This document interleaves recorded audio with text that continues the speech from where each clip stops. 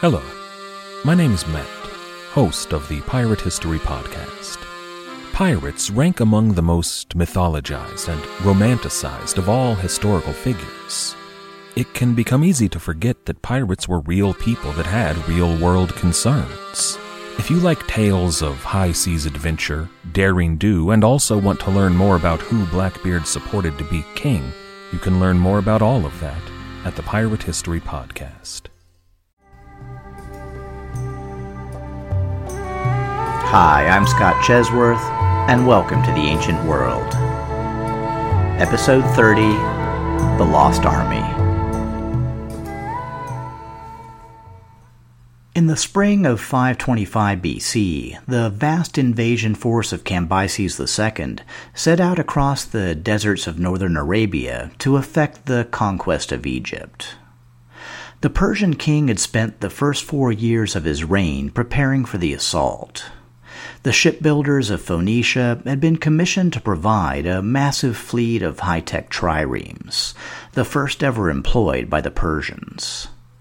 Troops had been demanded and received from all corners of the empire, from the Ionian Greeks of the west to the Scythian nomads of the east, and Arab soldiers had been recruited to guide the army along the quickest route to the Egyptian frontier. While Cambyses led the invasion force, his commanding general was the experienced Greek mercenary Phanes of Halicarnassus, former friend and advisor to the great pharaoh Ahmose II. But the friendship had been broken, and the pharaoh lay dead in his golden sarcophagus, and Phanes was now devoted to winning the Persian king his long-sought prize.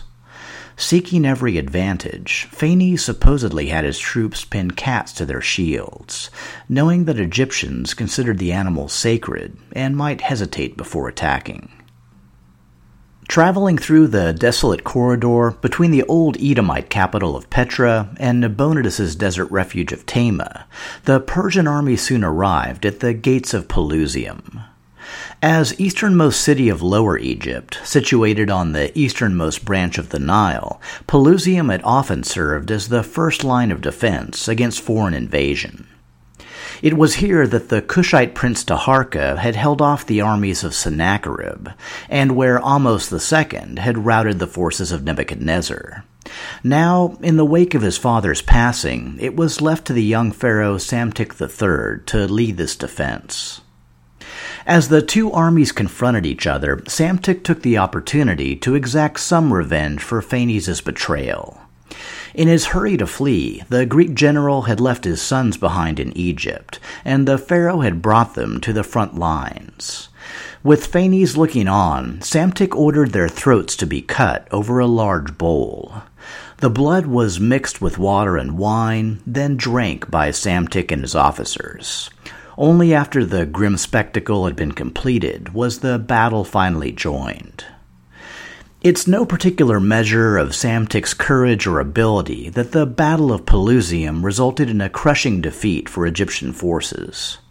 Despite any hesitation by Egyptians to fire on feline-shielded opponents, Psamtik's Greek mercenaries were likely equal to those pressed into service by the Persian king. In fact, this may have been the first time in history that Greeks from the same polis were compelled to fight one another under the command of foreign rulers. But in addition to Phanes' clever tactics, it was mainly a case of the Egyptians being vastly outnumbered. The battle's aftermath left concrete proof of the stoutness of the Egyptian defense. Herodotus, who visited the battlefield years later, described a veritable sea of skulls in the Nile basin. He even noted that the Egyptian skulls were physically harder than those of the Persians, which he attributed to shaving their heads from a young age. His contemporary, the Greek historian Ctesias, recorded that 50,000 Egyptian soldiers died at Pelusium, compared to only 7,000 lost among Persian forces. Psamtik III survived the battle to flee to Memphis with the remainder of his army. Cambyses pursued him, now joined by the Persian fleet, which had sailed south from Phoenicia into the Nile Delta.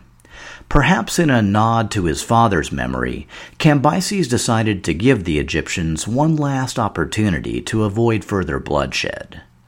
he dispatched a Persian herald in a ship crewed by Mytileneans to sail to the port of Memphis and plead with the Egyptians to surrender. Phanes, who knew Egyptian pride as well as anyone, had likely advised Cambyses not to bother. Cushites and Libyans aside, only 2 truly foreign invaders had ever exerted domination over Egypt. The most successful, the Hyksos, had only extended their rule over half the kingdom before eventually being expelled. The Neo-Assyrians had barely managed to control Lower Egypt for a few decades, and only done so by using native Egyptian rulers. Surrendering the entire country to a foreign king was something no Egyptian pharaoh would ever consider. To prove the point, the Egyptians attacked and seized the herald's ship, killed everyone on board, and carried their torn limbs back to Memphis.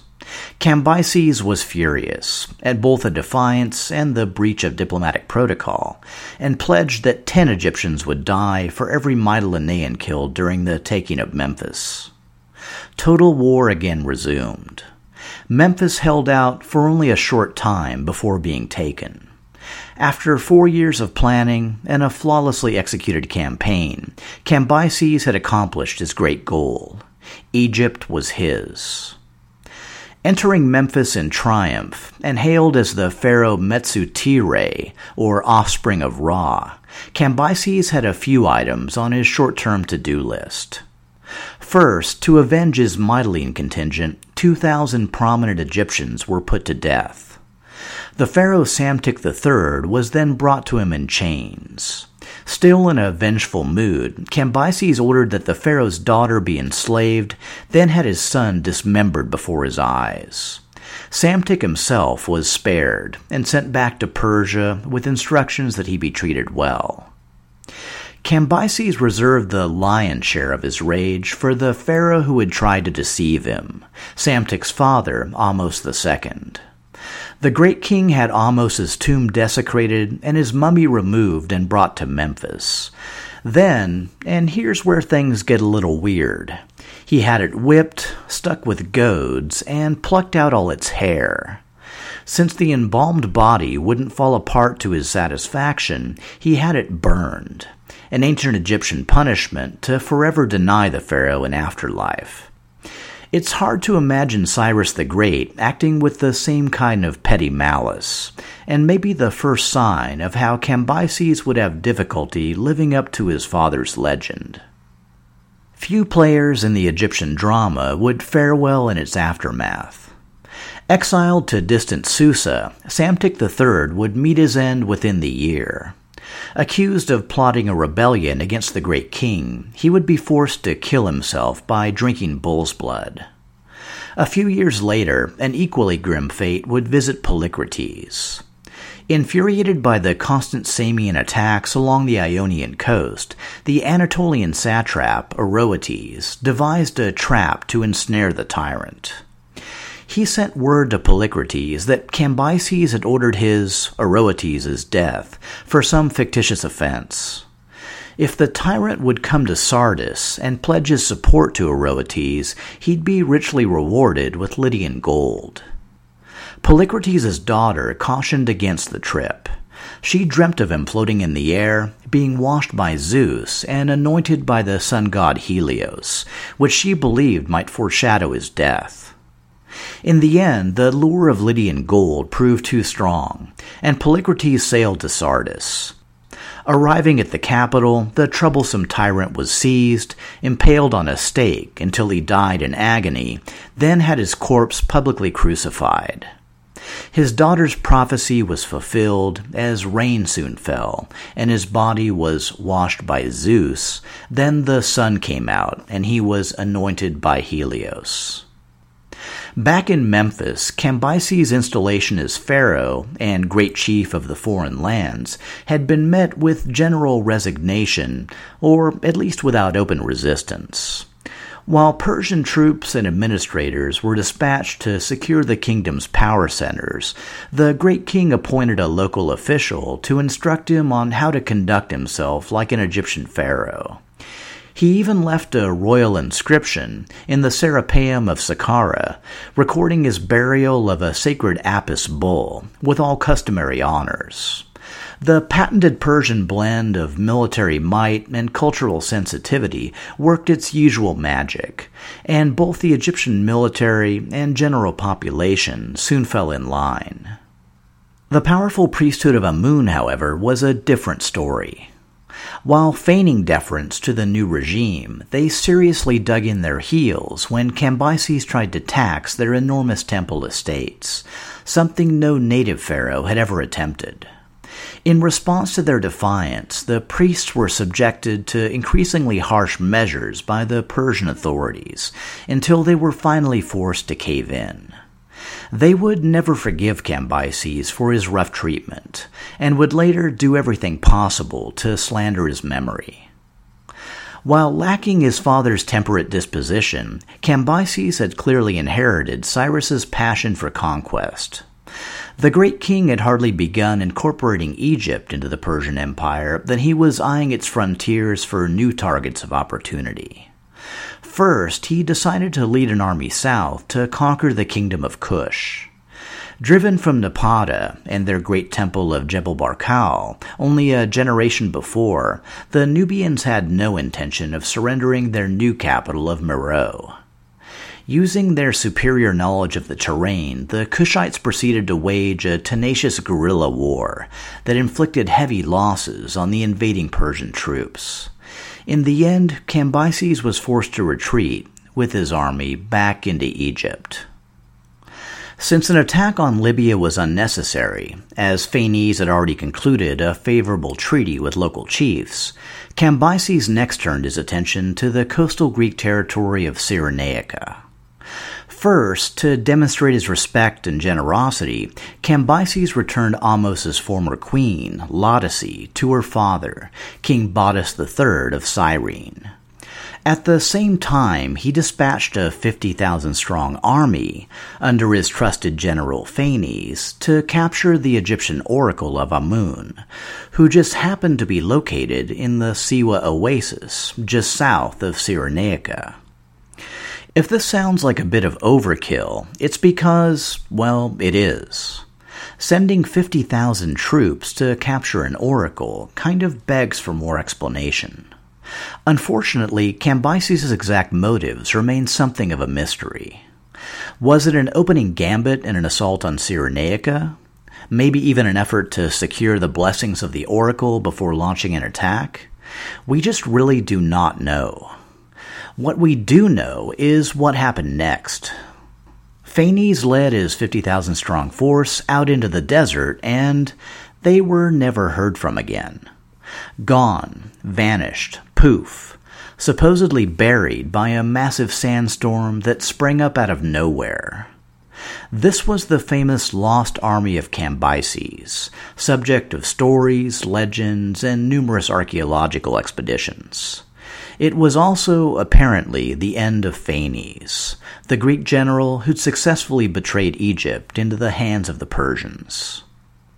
For Cambyses, it was just another hugely frustrating setback. Still craving North African conquests, his mind next turned to Carthage.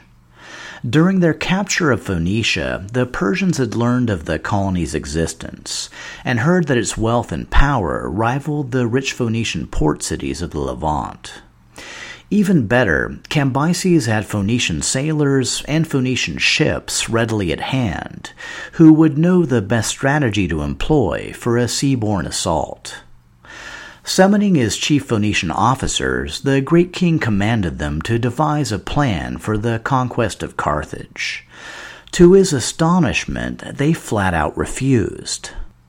Simply and eloquently, the Phoenicians told Cambyses that they could never be compelled, even upon pain of death, to make war against their countrymen. Considering his recent string of military fiascos, Cambyses must have pressed them pretty hard to reconsider their decision, but they stubbornly refused to budge. To his credit, he didn't go all Neo-Assyrian on them. In fact, I'm guessing that some small part of him must have respected their courage and integrity. But still, it's hard to feel like you're king of the four corners of the world when you've been routed in Nubia, denied in Carthage, and, oh yeah, you just misplaced a whole army somewhere in the western desert. Well, at least things couldn't get any worse. I mean, what else could possibly go wrong? I'm glad you asked, Cambyses, because while you were down in Egypt nursing your anger-frustration cocktail, your brother Bardiya decided to take your empire away from you. From the perspective of the Persian court in Pasargadae, Cambyses was a pretty serious disappointment. He'd probably been cut some slack for falling short of Cyrus's shining example. I mean, come on. But still, the black marks against him had really mounted during his short time in power. First, Cambyses had spent almost his entire reign either in Babylon, preparing for his Egyptian assault, or in Egypt itself. Though newly built, Pasargadae was as jealous of royal attention as any imperial capital. The great king's neglect had estranged him from both the city and, more importantly, from those who wielded power there during his long absence. Rumors had also reached the Persian court of Cambyses' capricious violence and his string of military fiascos.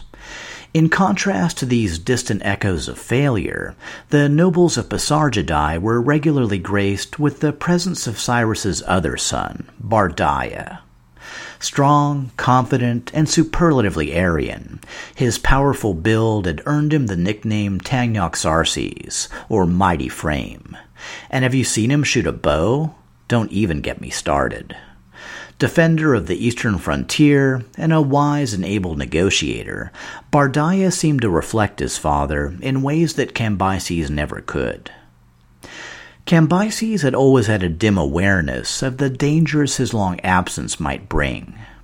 That's exactly why he brought so many powerful nobles with him to Egypt, in order to keep an eye on them and prevent them from stirring up trouble back home. But he couldn't bring them all, and he knew that his Egyptian activities were likely not playing well back home. In early 522 BC, with his spidey sense tingling, Cambyses decided to make a sprint for the capital.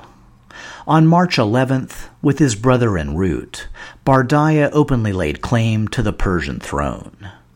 He even sweetened the deal by offering the empire's citizens a 3-year exemption from paying tribute. With concern quickly mounting to desperation, Cambyses pressed his army onward through Syria. As it turns out, maybe he was in a little too much of a hurry. Mounting his horse one day, he accidentally stabbed himself in the thigh with his own sword. The wound got infected. A few days later, Cambyses was dead. In the midst of preparing for civil war, Bardiya suddenly, miraculously, found himself the unchallenged ruler of the Persian Empire. Quickly acclimating to the new state of affairs, Bardiya retired to his summer capital of Ecbatana to dream great dreams of his coming conquests. Meanwhile, the army of Cambyses was left to mill around in the oppressive summer heat of Syria. A mixture of Persians and Medes, powerful and lowly, loyal and rebellious, the choice of their next action was unclear. Fortunately, Bardiya made it for them. Needing to recoup the losses from his general tax amnesty, the great king ordered that the estates of the nobles who'd ridden with Cambyses be seized for the imperial treasury. To the Persian court, it was a troubling sign that their new king might lack his father's wisdom after all. To the nobles in Syria, it was a simple declaration of war. Yet not so simple. An open and bloody civil war among the Persians might destroy their newly won empire, or, at the very least, shatter it into a dozen petty kingdoms. The main Syrian conspirators, 7 Persian nobles of impeccable lineage, pondered whether a different approach might win at least one of their number an intact and unified empire. One young noble pressed a scheme to assassinate Bardiya as he rode from summer to winter Persian capitals, descending from the Zagros to the lowlands of Pasargadae. The others cautioned that the plan was too soon, too bold, and too likely to end in failure, but the noble was unmoved. In his former role of lance-bearer to the Persian king Cambyses, Darius was accustomed to striking quickly and decisively at his enemies. Besides, his own lineage stretched back to Achaemenes, founder of the Persian royal line, and he had no doubts about the righteousness of their cause. The conspirators were persuaded, and, pledging their lives to the plan, rode out from Syria toward the Zagros. By the time they reached the foothills, they received word that Bardiya was already on the move. Fall had come, and the great king's court had already left Ecbatana and made a brief stop at the fortress of Sikyavaltish. The fortress overlooked a beautiful valley called Nisaea, home to tens of thousands of white horses, widely considered the finest in the Persian Empire. Bardiya was enjoying the pleasant setting, supposedly with his concubine, when Darius and his companions boldly rode up to the front gate. Confronted with nobles of such high rank, claiming urgent business with the king, the stunned guards quickly granted them entrance. Before anyone could realize the true nature of the threat, the conspirators had burst into Bardiya's chambers. The ensuing struggle was ended when Darius's brother, Artaphernes, plunged his dagger into the great king's chest. Just like that, the deed was done, and the Persian Empire had lost its second ruler in the same year. But Cambyses' death had been an accident, while this was clear-cut regicide. Oh, wait, I'm sorry. Did I say clear-cut? Please strap yourselves in, because Darius is about to dazzle everyone with some seriously inspired storytelling. Well, of course, killing Bardiya would be a horrible, unforgivable act, and it was really a shame that Cambyses had killed his own brother. What's that? Yeah, Cambyses killed his brother. When? Wow, years ago. Back when he went crazy in Egypt. No, I was with him in Egypt. Trust me, he was totally bonkers. Yeah, so anyway, Cambyses had sent word to have Bardiya killed years ago. What's that? Then who's been on the throne for the past few months? That's a really good question. I was really hoping you were going to ask me that. Are you ready? Wait, lean in. Okay, here's the deal. That guy over there, the one with the dagger sticking out of his chest? Yeah, that one. He's really a priest, a magus named Gaumata. I know, crazy, right? And he used his magical powers to assume the role of Bardiya. It's really lucky that we stumbled across the plot and came here to, take care of things. Speaking of which, we should probably get rid of his body, too, just in case it, explodes or something. Whatever wizards do when they die. Okay, so I had some fun with it, but that is seriously the story that Darius and his partners spread around to cover up their bald-faced coup. The reason they actually believed the story might have legs was simply this.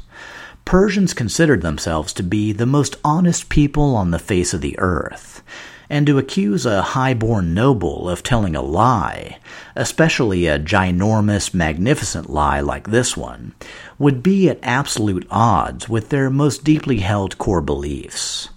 And here, finally, is where we need to digress into a discussion of the Magi, Ahura Mazda, and Zoroastrianism.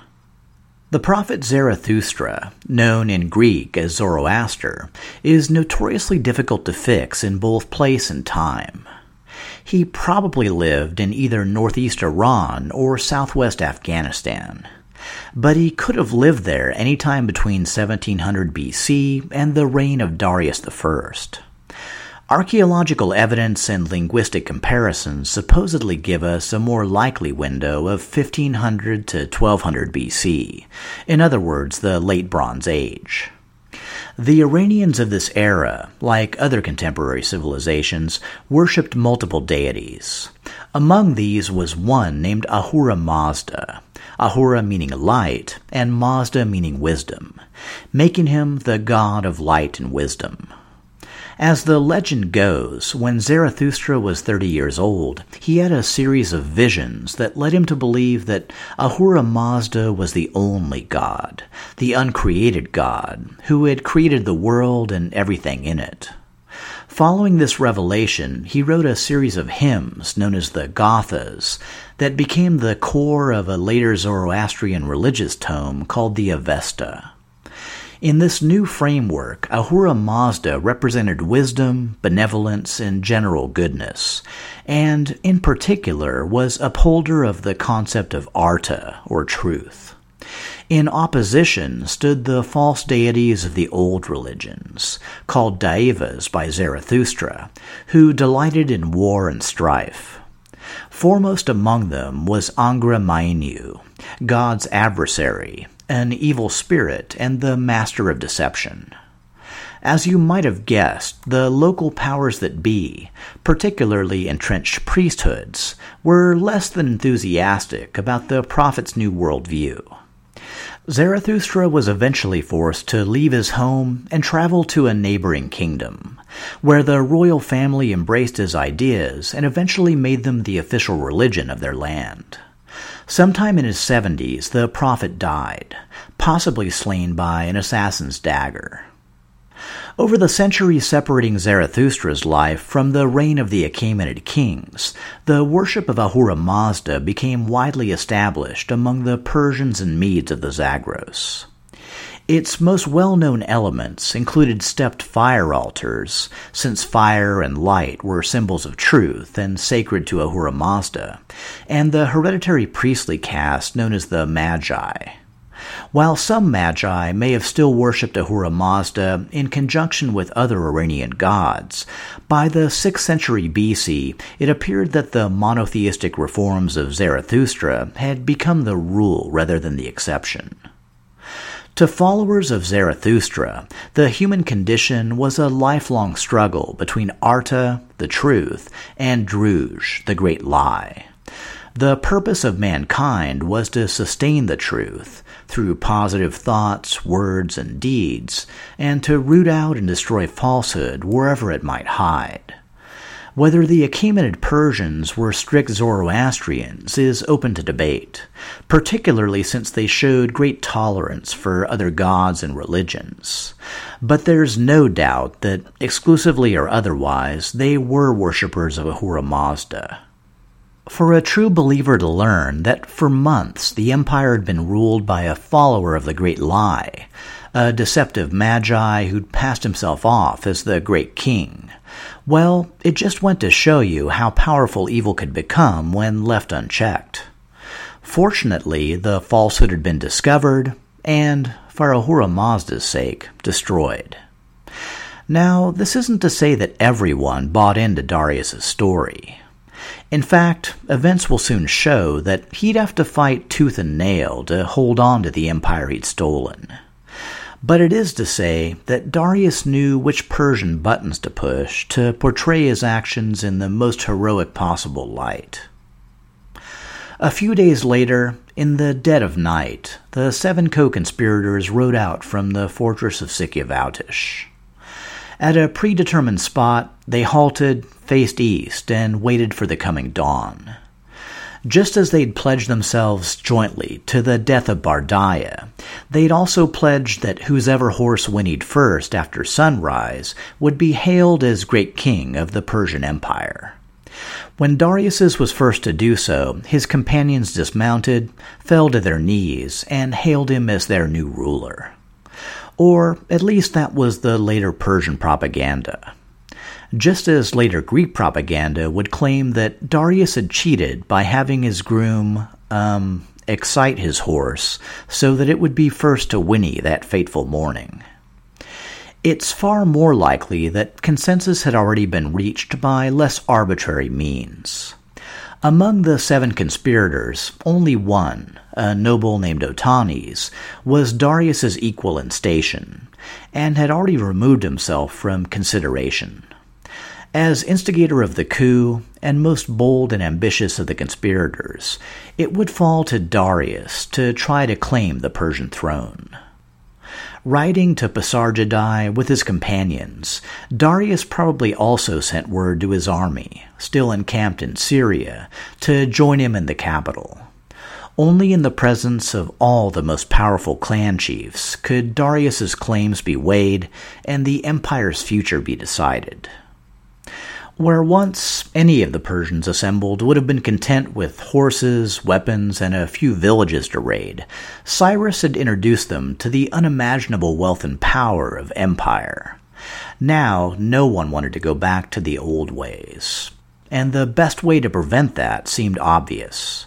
The Persians needed to pledge themselves, once again, to a single strong ruler. It was only a question of who. If Darius's claims were true, then he was a great hero, and there could be no one more deserving of the throne. And if they were a lie, well, of course, no one would ever say that openly, but hypothetically, if they were, then Darius had proven himself to be bold, imaginative, capable, and ruthless. And really, weren't those also traits that could benefit the empire? In late 522 BC, Darius was crowned the Great King Darius I in Pasargadae. Soon after, he traveled with his court to Ecbatana. News was already arriving of disturbances, revolts, and rebellions spreading like wildfire across the Persian Empire. Darius would be forced to deal with them one by one. Then, he'd undertake an even more ambitious challenge, proving to the world that Persian greatness hadn't ended with the death of Cyrus. Next episode, it's Darius versus pretty much everyone. But it's okay. It turns out that those are pretty even odds. And yes, I know, we didn't get to it this week, but we finally will. Pisistratus, Hippias, Hipparchus, and the countdown to Athenian democracy. All this next time on The Ancient World.